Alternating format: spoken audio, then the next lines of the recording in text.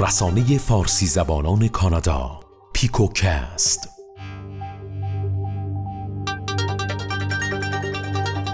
www.picobino.com. درود، این 4مین اپیزود از پیکوکسته که شما میشنوید. امیدوارم حال احوالتون خوب باشه، سر حال و قبراق و شاد و پر انرژی باشید و امروز هم با ما با این برنامه همراه باشید. برو که رفتیم.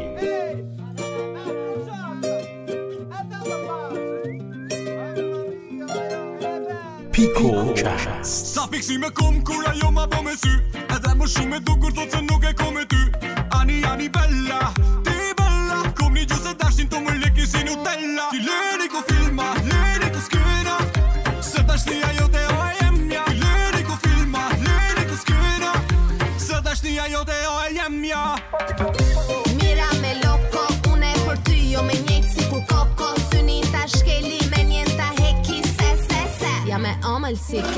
Mamma mia, e amal che dasnia, bella bella bella signorina, zamanti mamore cadale, dale cadale, mamma mia, e amal che dasnia, bella bella bella signorina, zamanti mamore cadale, dale cadale. بسیار خوب، امروز هم با بخش‌های مختلف پیکوکست همراه شما هستیم با خبرهای متنوع. من سعید به همراه احسان و سپیده و بچه‌های پیکوکست امروز هم با اپیزود 4 ما رو همراهی کنید و باز هم ما رو در شبکه‌های مجازی دنبال کنید و هر گونه نظر، انتقاد و یا پیشنهادی که دارید حتما به ما بگید.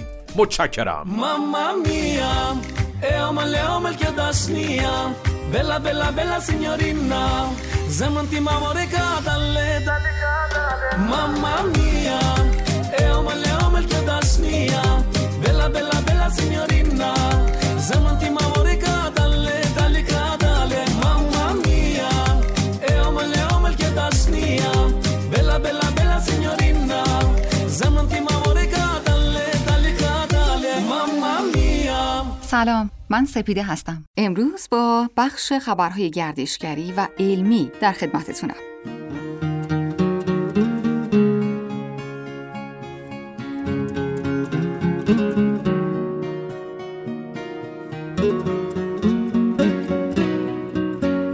تابستون فصل استراحت و انرژی گرفتن برای انواع فعالیت‌های سرگرم کننده خارج از منزل. من امروز میخوام بهتون یادآوری کنم که توی این بهترین فصل سال کجاها برین که خستگیتون در بره و کلی خوش بگذرونین. میخوام چند تا از به یاد موندنی ترین سرگرمی‌های تابستونی کلگری رو بهتون معرفی کنم.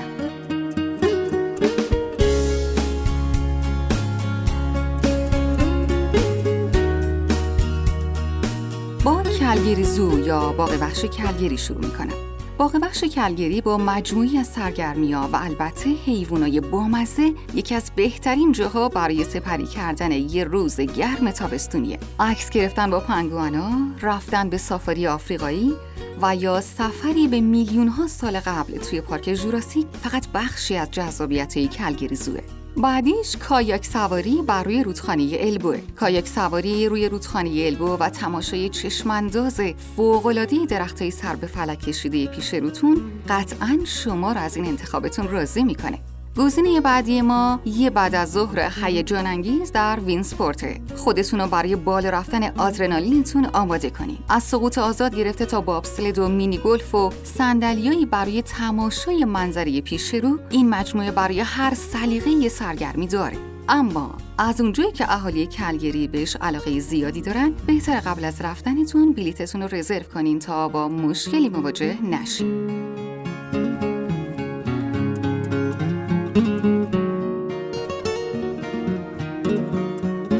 گزینه بعدی ما بازار کشاورزی کلگری یا کلگری فارمرز مارکت. اگه به دنبال یه سرگرمی آرامش بخش و یه بعد از ظهر آروم تو کلگری هستین، پیشنهاد ما به شما بازار کشاورزی کلگریه. بیشتر از 75 فروشنده محلی تو این بازار فعالن و دیدنشون کنار هم تو این فضا خیلی تماشاییه. سرگرمی بعدی تلکابین بنفه. میتونید سوار بر تلکابین بنف بخش دیگه‌ای از کوههای سالفه رو کشف کنید. بر بالای اونها رستورانی افتتاح شده و سرگرمیایی مثل انواع نمایشگاه‌های خانوادگی اونجا برپاست. و آخرین سرگرمی پیشنهادی ما پارک کلگریه که یکی از جذابیت‌های تابستونی کلگریه. این پارک یکی از بزرگترین شهر بازی‌های فضای باز کلگریه و پر از ترن هوایی هیجان انگیز.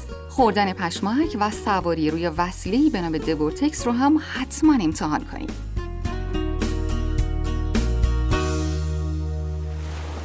حالا که داریم از تابستون و تفریحات تابستونی میگیم، خوبه یه سری هم بزنیم به چند تا از سواحل کمتر شناخته شده آلبرتا. وقتی اسم آلبرتا میاد، احتمالاً اولین تصویری که به ذهن میاد کوههای سر به فلک کشیده اونه و بعد هم فستیوال سالانه استمپید. به آخر فهرست که برسید تازه معلوم میشه که آلبرتا کلی ساحل آفتابی دیدنی هم داره که برای گذراندن تابستون عالیه. تا گلالودم ماهی تو بگیر، بیا این آلود ماهی رو ببین که چه جوری جا گذاشتیش رو زمین. ساحل آلبرتا یکی از معروفترین سواحله و 100% ارزش رفتن رو داره.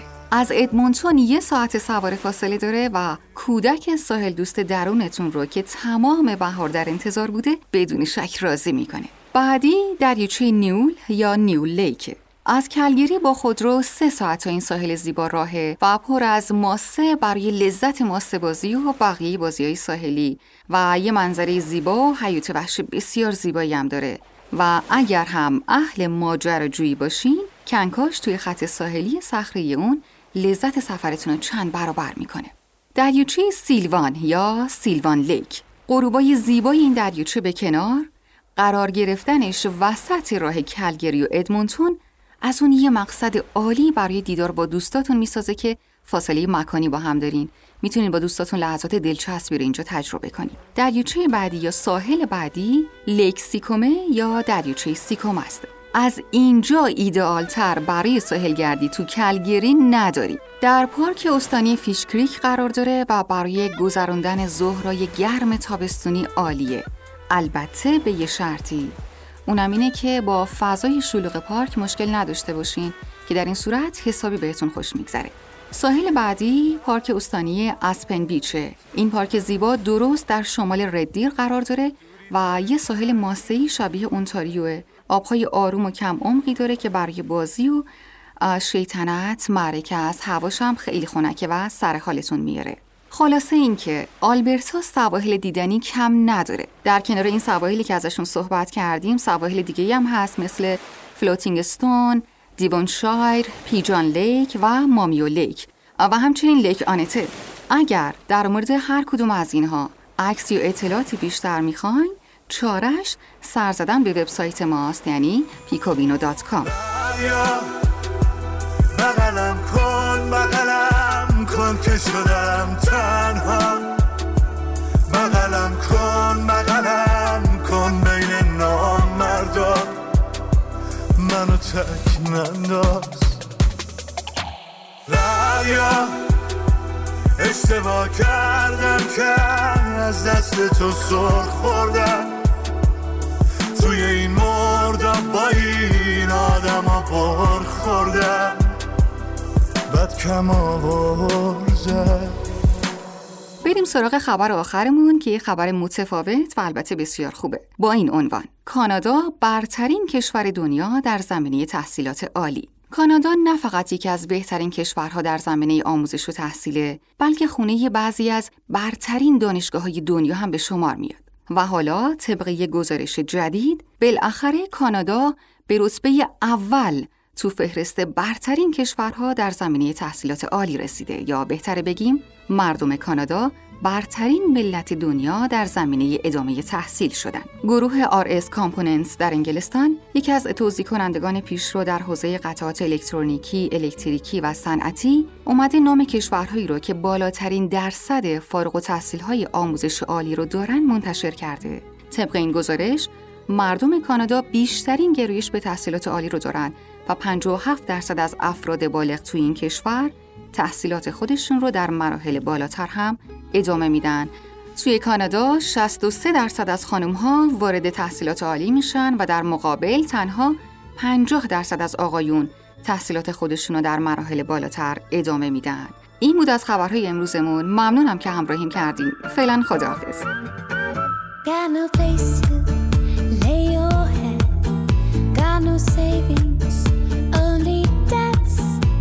The love of your life left you for Natalie. Don't worry, 'cause soon you will see. C'est la vie. And when you're down, you will be high again, you see. Everything will turn out fine, 'cause c'est la vie. And in the end, the bottom line is c'est la vie, c'est la vie, c'est la vie. C'est la vie. And when you feel your heart is broken, c'est la vie. When no more words of love are spoken, c'est la vie. You never know where it will go, 'cause c'est la vie, c'est la vie, c'est la vie.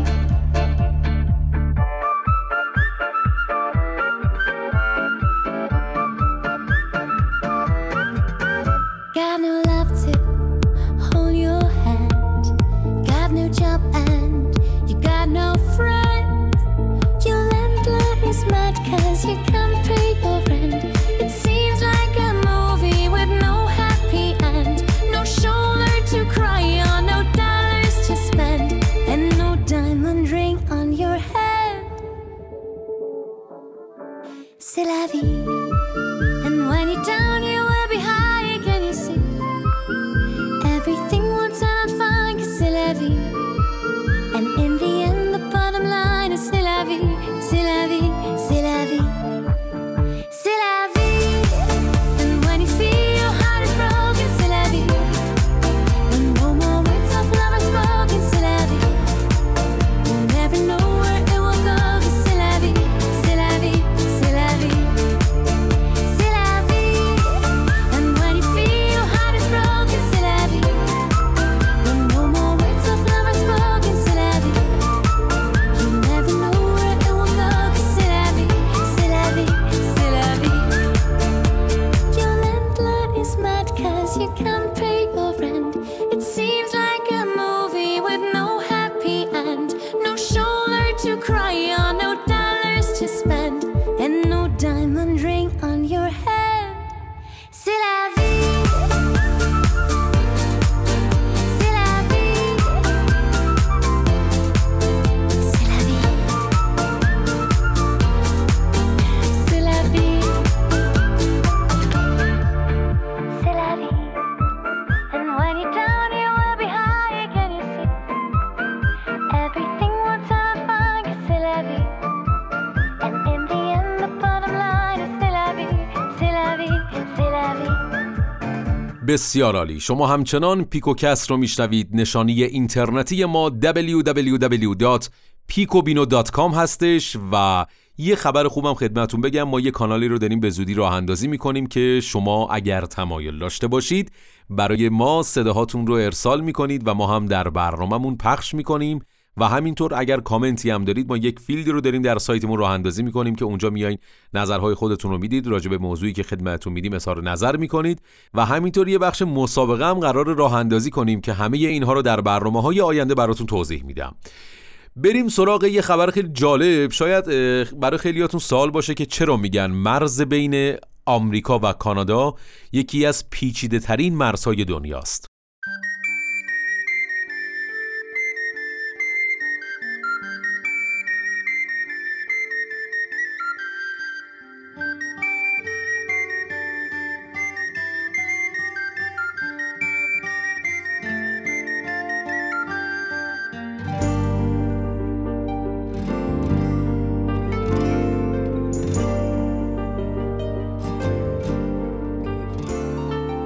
مرز کانادا و آمریکا نه تنها بزرگترین مرز بین المللی جهان محسوب میشه بلکه در نوع خودش پیچیده ترین مرز دنیا هم هست. همه ما فکر میکنیم که مرز آمریکا و کانادا صاف و معمولیه، اما خدمتتون بگم که این اصلا درست نیستش، به خاطر اینکه کاملا این دو مرز به شکل زیگزاگ هستن. اگرچه بخش اعظمی از مرز بین کانادا و آمریکا از منطقه خالی از سکنه آلاسکا و یوکان عبور میکنه، اما طرحی با 6 متر پهنا برای مشخص شدن مرزهای دو کشور در این منطقه حکاکی شده.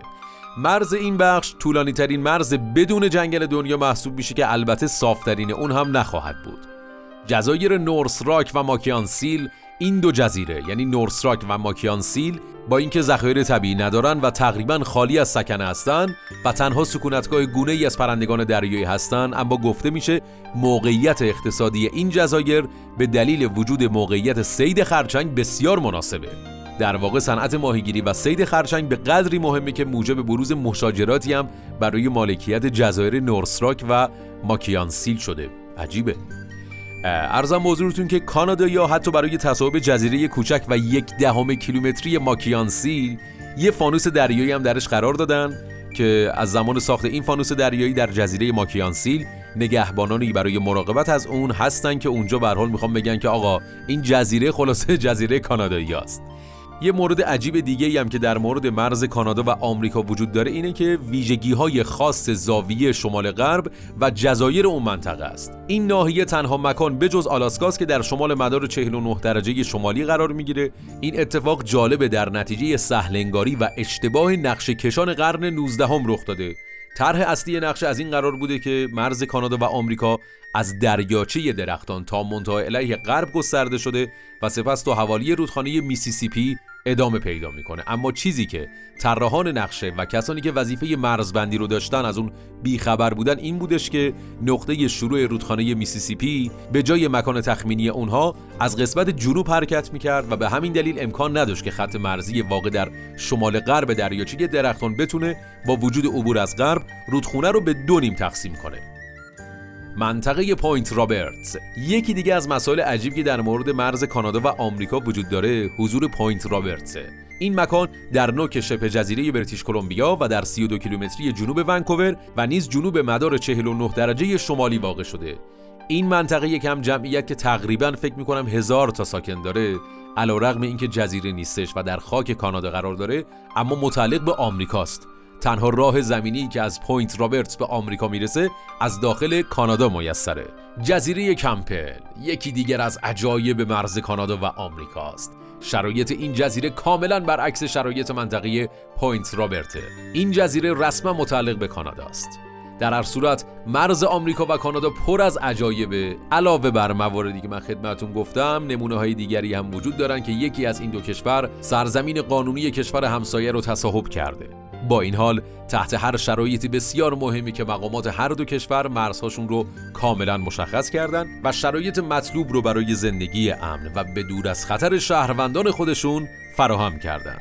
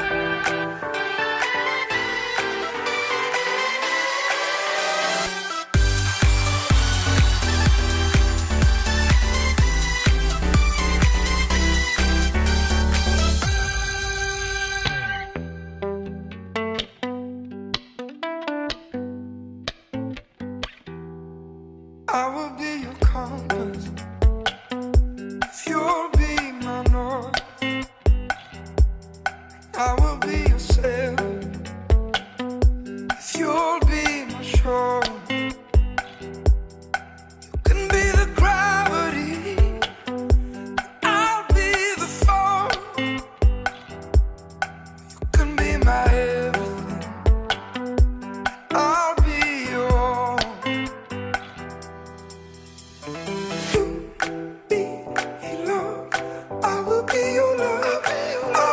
your love.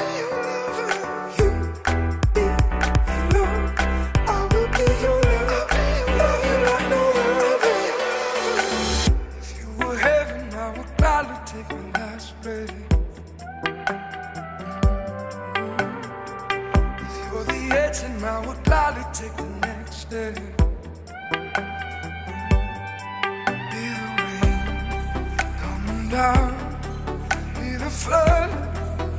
Come on, take me till I drown. I need you now. To be your love, I will be your love. I will be your love. I will be your lover. You be your love, I will be your love. Love you like no other. Can be the poet, I'll be the song. Can be the song, I'll be the dawn. Can be my everything, I'll be your. با پادکست های پیکوکست به جمع مخاطبان پیکوبینو بپیوندید. رسانه‌ای با کیفیت برای جامعه فارسی زبانان کانادا. www.picobino.com. سلام به همه شما شنونده های خوب برنامه پیکوکست. من احسان هستم و خوشحالم که توی 4مین اپیزود پیکوکست با هم هستید.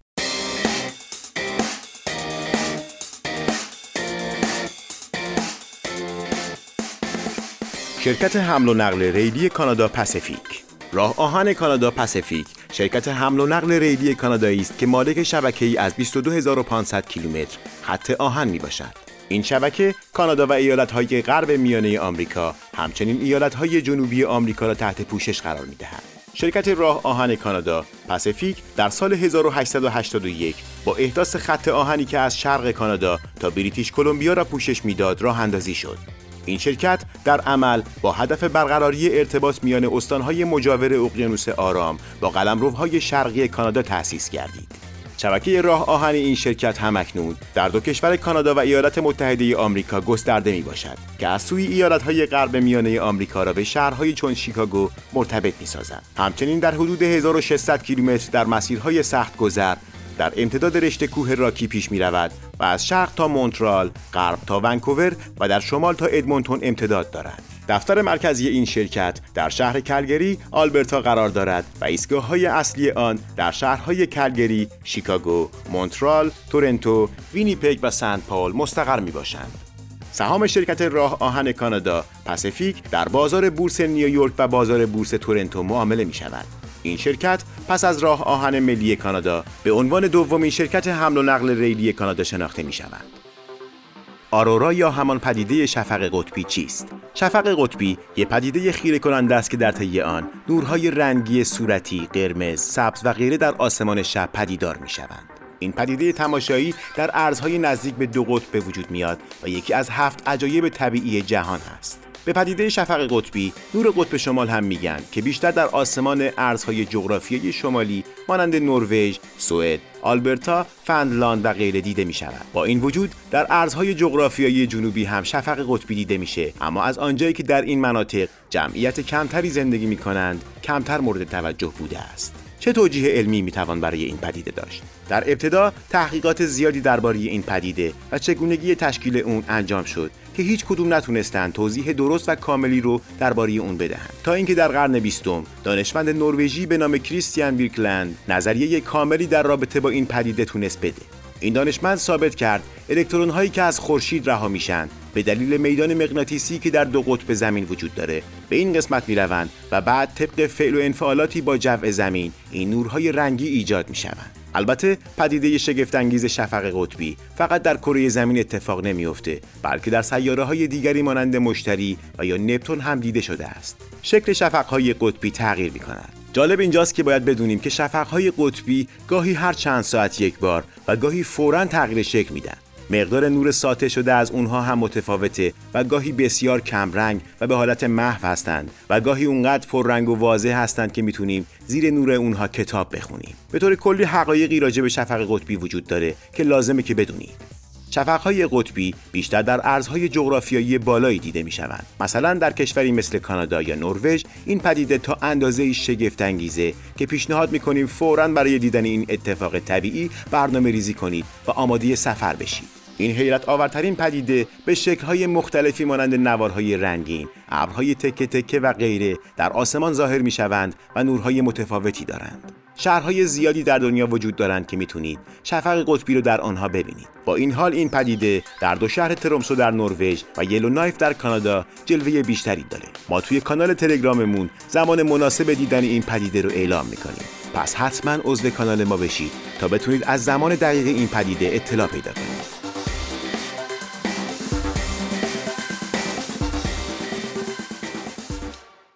خب خیلی ممنون از همه شما پیکوکستی های عزیز که با انرژی های خوبتون همیشه همراه ما هستید. من در این بخش ازتون خداحافظی میکنم، اما قبل از اینکه بخوام برم یه موزیک باحال و مشتی و پر انرژی رو از دوست عزیزم بابک جهانبخش براتون پخش میکنیم. امیدوارم که لذت ببرید و یه عالمه کیف کنید. یکی مثل من همه چیش احساس، یکی مثل تو رو خودش حساس، یکی مثل من مست و دیوونه، یکی مثل تو که نمیمونه. تو یه جادویی تو رگای من، کاش میشد باشی گاهی جای من. وای از اون شعری که تو چشماته، وای از این قلبی که هنوز جاته. ای وای ای وای ای وای از اون چشمات، اون دوتا جانی. ای وای ای وای از اون موهات، دشت توفانی. ای وای ای وای ای وای ای وای ای وای از اون چشمات، اون دوتا جانی. ای وای ای وای از اون موهات، دشت توفانی. ای وای ای وای. خب اپیزود 4مونم به همین زودی تموم شد. خیلی متشکرم از اینکه امروز هم با ما همراه بودید. امیدوارم که حال دلتون خوب باشه و تو اپیزودهای دیگر هم ما رو همراهی کنید. به اتفاق همه برای بچهای پیکو بینو از حضورتون مرخص میشیم. بدرود. من طرفدار حال چشماتم، مثل یه سایه پشت پلکاتم. هر کجا باشی هر کجا باشم، نقطه امن کل دنیاتم. ای وای ای وای ای وای از اون چشمات، اون دوتا جانی. ای وای ای وای از اون موهات، دشت توفانی. ای وای ای وای ای وای ای وای ای وای از اون چشمات، اون دوتا جانی. ای وای ای وای از اون موهات، دشت توفانی. ای وای ای وای.